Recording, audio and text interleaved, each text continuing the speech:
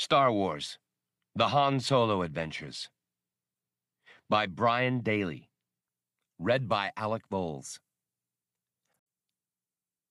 Han Solo's Revenge. 6. Fiola's hotel was, predictably, the finest lodging place at the spaceport, the Imperial.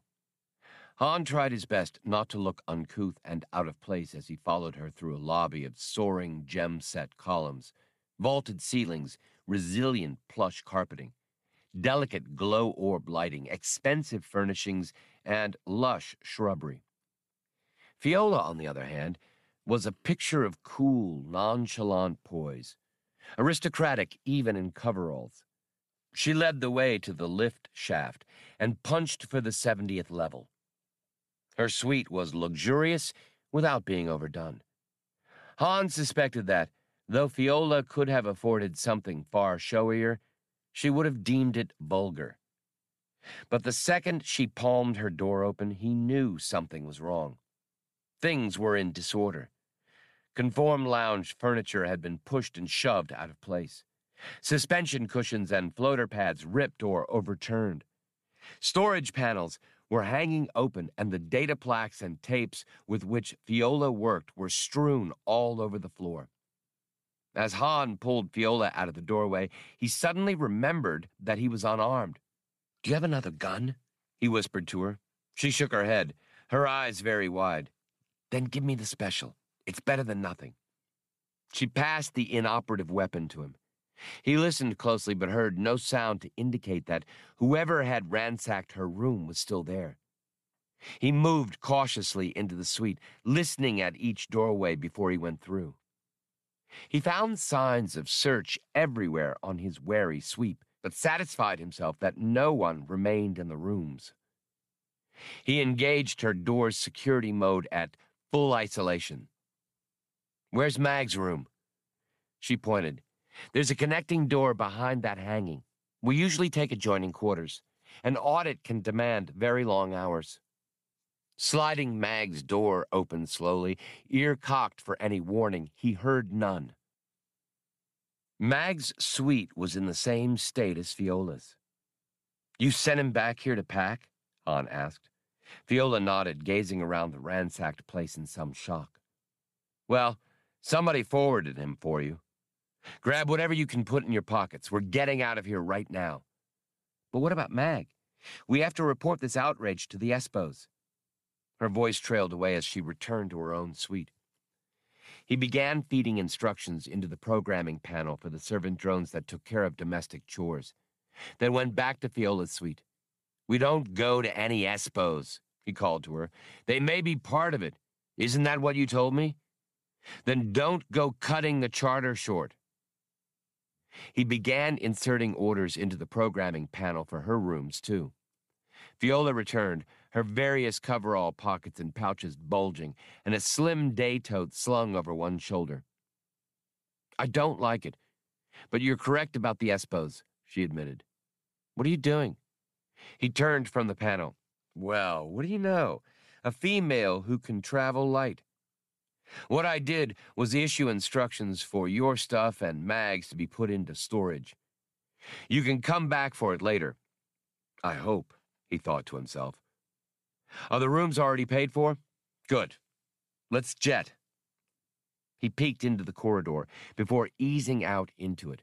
Han felt as tense as a wound spring as they rode down the drop shaft, but they encountered no trouble there or in the foyer. A robo-hack dropped them at one of the spaceport's side gates, a freight hauler's entrance near the Falcon that Han's shipmaster's credentials allowed him to use. But when they reached the side of the approach opposite from the apron on which the Falcon was parked, Han suddenly yanked Fiola back behind the shelter of a small orbital skiff and directed her attention to several loiterers in the area. "Recognize any of them?" She frowned at them in the hazy sun. "Oh, you mean those Goldskins? Aren't they the other swoop riders from this afternoon? But what are they doing here?" He made an elaborate face at her. "They came to ask us to join their aerobatics club. What else?" "What now?" Fiola wanted to know. Han took his macro binoculars from their case at his side. Through them, he could see Chewbacca moving around the cockpit of the Millennium Falcon, running a pre-flight check of the ship. "At least Chewie's on board," he told her, lowering the macros. "Spraying bollocks, too, I guess. Our friends are probably waiting for you and me to show up before they spring whatever they've got planned." Shooting their way out wouldn't work, he knew. Even if he and Fiola could reach the Falcon under cover of her belly guns, their chances of evading the patrol network and picket ships overhead and making hyperspace would be almost non-existent. Fiola held her lower lip between her teeth, pondering. There are regular passenger connections between here and Amud. We could leave now while they're watching your ship and meet Chewbacca there. But how to let him know? Han looked up and down the rows of spacecraft on their side of the approach. "There's what we need," he said, and taking her head, led her back through several rows of grounded vessels. They came to the one Han had spotted, a large cargo lifter connected to a refueler, its outer access panels open.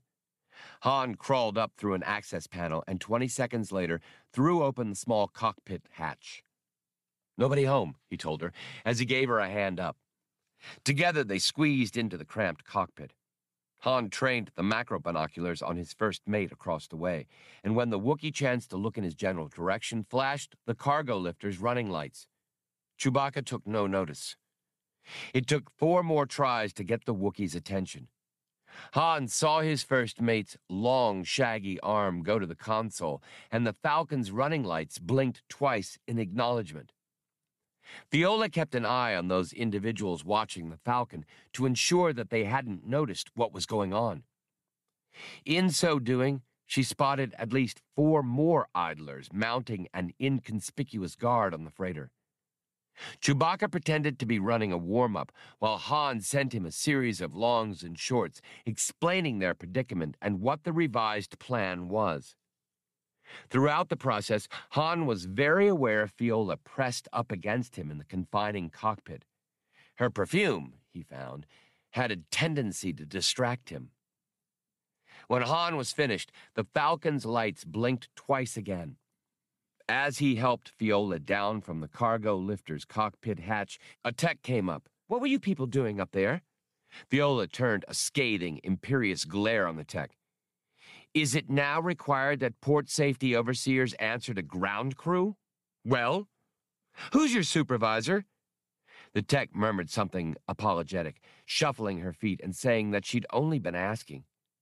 Fiola gave her one more haughty glare and departed with Han at her elbow. "And now we book passage out?" she asked, once they had passed out of the tech's earshot. "Yeah, I'll teach you all about getting off-world under a phony name. Chewie's going to stay put till we're clear, then lift off. They won't be expecting him to leave without us, so he shouldn't have any trouble. We will meet him on Amud." "We're in luck," Fiola said, as she and Han stood studying the soaring holos that listed departures in the main passenger terminal. "There's a ship that goes straight to Amud, leaving this evening." Han shook his head.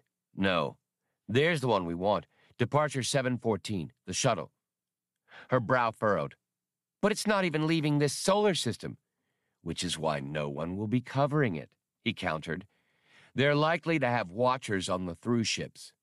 We can change ships and book passage for Amud at the first stop, it says in the index. Besides, the shuttle's leaving now, which appeals to me a whole lot more. We'll have to hurry." They tried not to appear too anxious as they bought tickets and barely made it to the departure gate in time. Since the ship was only an inter-systems shuttle, it offered no sleeping accommodations beyond big, comfortable acceleration chairs. Han buckled himself in and led his chair back, sighing and preparing to drop off to sleep. Fiola had grabbed the window seat with no objections from Han. "Why did you make me pay for the tickets in cash?" He opened one eye and studied her. "You want to go around passing out authority cash vouchers from an open expense account?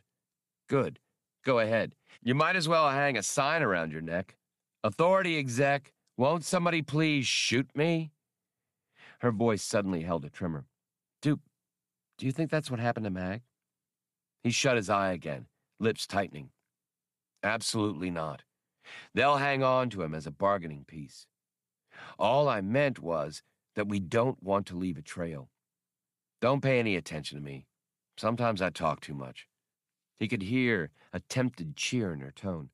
Or you don't talk enough, Solo. I haven't decided which. She settled herself to watch their liftoff. Han, who had seen more of them than he'd ever be able to count, was asleep before they left the troposphere. At their destination, Runadan, fifth planet out from the same sun that warmed Bonadan, they discovered they had missed their starship connection. The shuttle had been slightly delayed en route by injector problems. But of course, starships on interstellar jump schedules are never held for mere interplanetary traffic. They run on precise timetables for which hyperspace transitions are meticulously calculated in advance by both onboard and ground-based computers. Straying from the strict timing of the jump schedules was something the passenger lines hated to do. But they don't mind leaving people stranded on some rock, fumed Han, who had been known to calculate a hyperspace jump with one hand while dodging the law with a hold full of Kessel spice with the other. Stop complaining. There's nothing we can do about it, Viola reasoned. There's another ship that can get us to Amud, see? Departure 332. He checked the holo listings. Are you crazy? That's an M-class ship, probably a tour. Look at that. They're going to stop at 3 other planets. And they're not exactly going to be burning up hyperspace either. It's the quickest way to Amud, Viola said sensibly. Or would you rather go back and try to make peace with the people who were chasing us all over Bonadan? Or wait for them to trace us here? Han was painfully aware that Chewbacca and the Millennium Falcon would be waiting on Amud. I don't suppose you have enough cash to charter a ship of our own without using a voucher? She smiled at him sweetly. Why, yes. Growing right here off my petty cash vine. I was saving up the harvest until I had enough to buy my own fleet. Try to be rational, will you, Solo? All right, lay off. At least it won't cost us more than a few standard time parts. On the way to the reservation's deck, they passed travelers from dozens of worlds. There were wobbly-fleshed Kuratines in their exoskeletal travel suits, breathing the thinnest of atmospheres through their respirators. Octopedal woads, heavy-stepping and unused to less than 2 standard gravities. Beautifully plumed Justals, trilling their phrases to one another as they half-glided along, wings partially extended, and human beings in all their variety. A hand dropped onto Han's shoulder. He started, pivoting with a blurringly fast motion that freed him of the hand, put distance between himself and the other, and brought his right hand down to where his blaster would ordinarily have been. Easy, Han. Old reflexes die hard, I see, laughed the man who had stopped him. Braced to confront Zlarb's business associates or a flying squad of Espos, Han felt abrupt relief not unmixed with a new worry as he recognized the man. Roa, what are you doing here? Roa had put on weight, too much of it, but it didn't conceal the open, friendly features of one of the best smugglers and blockade runners Han had ever known. Roa smiled, looking as pleasantly paternal and trustworthy as ever. Passing through, just like everyone else, son. And I thought I recognized you. Roa was carrying an expensive command case, a compact, self-contained business office. He wore a conservative beige suit with soft white shoes and rainbow girth sash. You remember Lewil, I'm sure. The woman introduced by Roa had been standing to one side. Now she came forward. How's it been with you, Han? She asked in that rich voice he recalled so well. Lewil hadn't gone as far to flesh as her husband. She was still a striking woman with masses of wavy white blonde hair and an elegant face. Han thought that she certainly didn't look, how many standard years older? Seeing them brought back a surge of memory of the fast, furious time he had spent working for Roa. When he had tired of trying to be just one more honest, unassuming spacer a few credits away from poverty. Like uncounted others wandering the stars, having abandoned a planet and a life. It had been Roa who had taken Han on his first exhilarating, harrowing Kessel run, very nearly his last. In Roa's organization, Han had risen quickly with a reputation for taking mad chances, daring any odds, running fearsome risks in the pursuit of illegal profit. But they had parted company a long time ago, and honor among thieves was a more romantic myth than a dependable institution. Han's immediate reaction on seeing Roa was a pleasure, but close on its heels was suspicion that this wasn't altogether an accident. Could word be out already, carrying a price on Han's head through the interstellar underworld? Still, Roa showed no sign of hailing the Espos. Viola cleared her throat, and Han made introductions. Roa waved at Han's lack of gun belt. So, you're out of the game too, eh? Well, I don't blame you, Han. Bowed out myself, just after we parted company.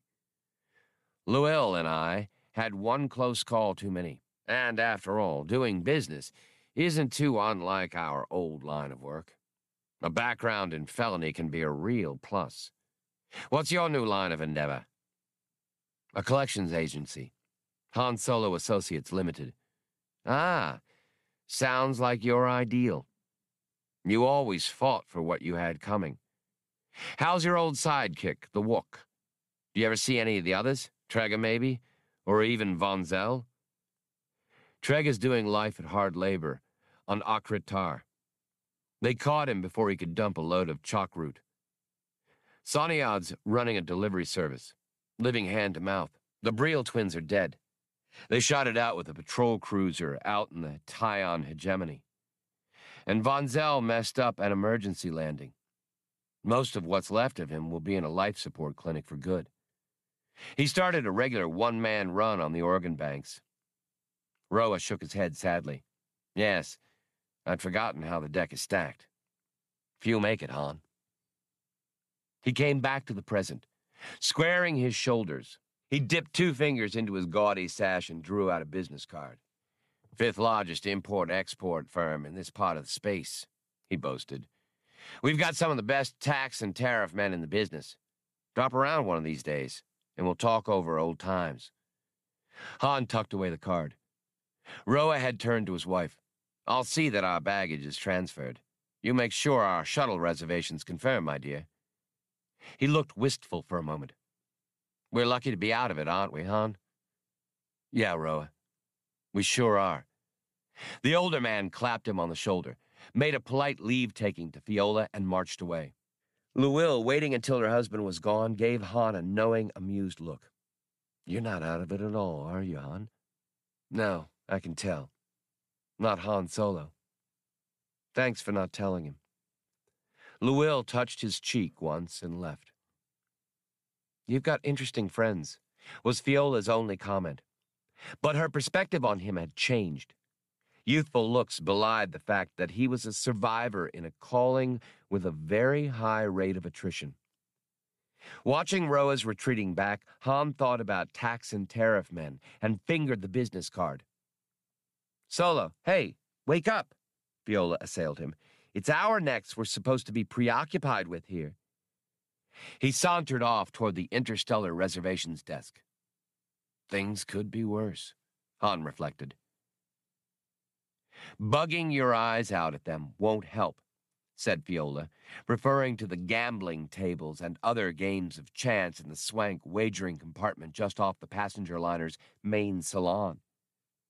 She was wearing a sheer, clinging gown and soft evening slippers of polychromatic shimmer silk.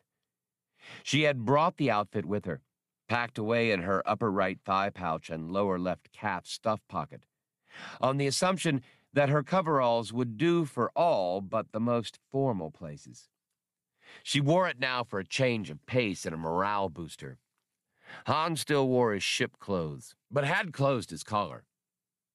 We could go over what we know so far, she proposed, That's all we've been doing since we came on board, he grimaced. That wasn't entirely true. They had spoken of any number of things during the trip. He found her a spirited and amusing companion, much more so than any of the other passengers, aside from a frustrating tendency to keep her stateroom door locked during the liner's night. But they had exchanged stories.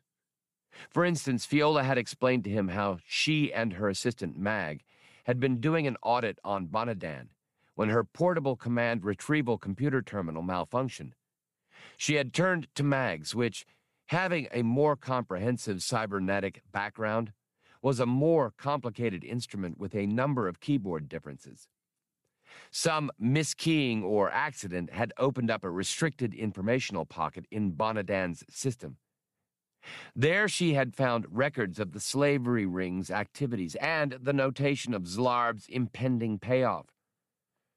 Han's eyes were still riveted to players trying their luck or skill at point 5, bounce, liar's cut, vector, and a half-dozen other games.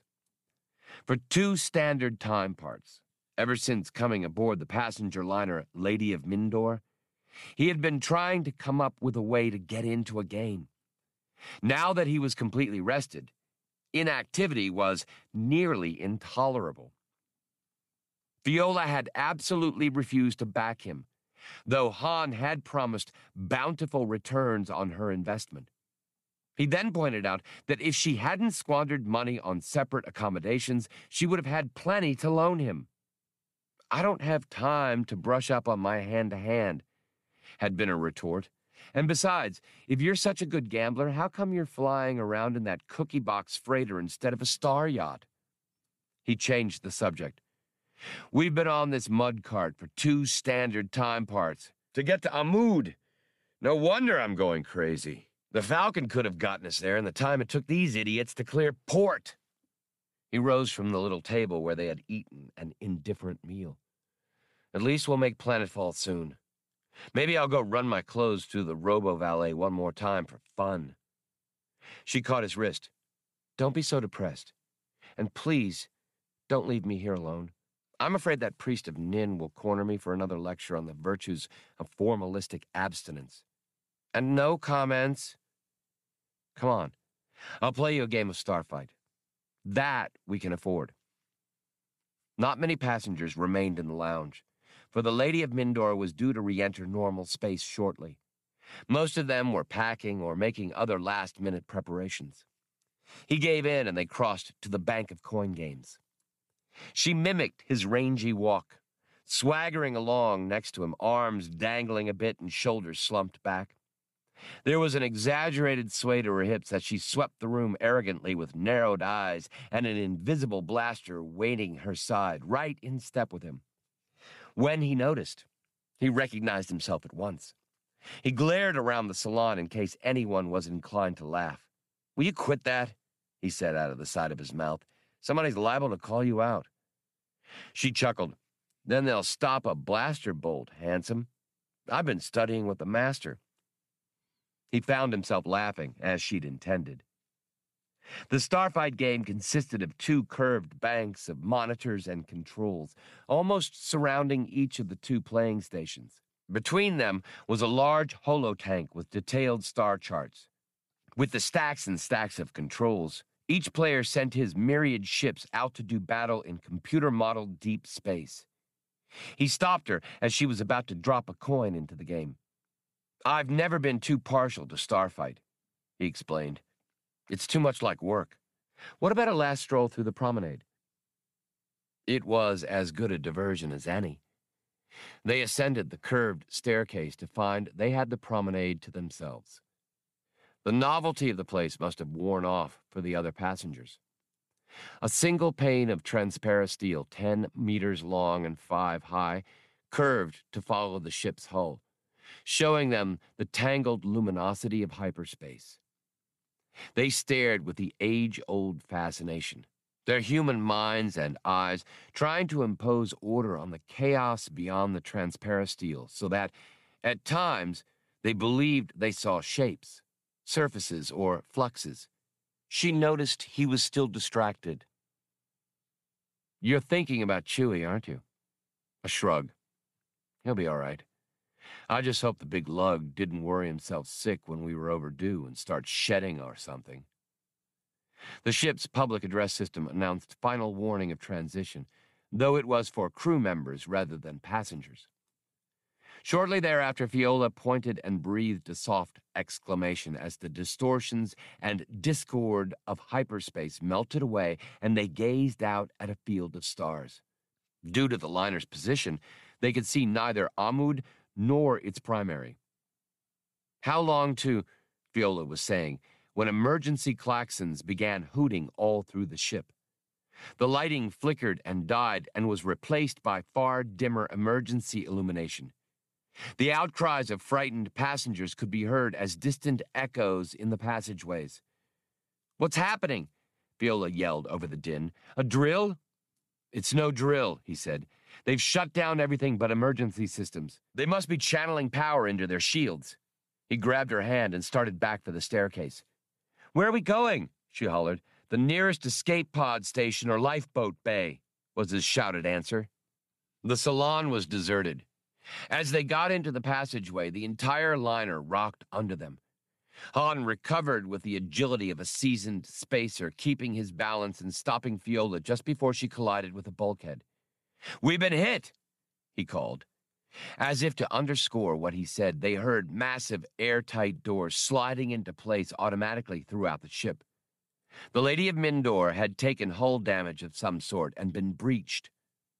A steward came running down the passageway with a medipack under one arm. When Han saw he wasn't about to stop, he grabbed a double handful of the man's heavily braided jacket. "Let go," the steward said, trying to twist free. "You're supposed to proceed to your quarters. All passengers proceed to quarters."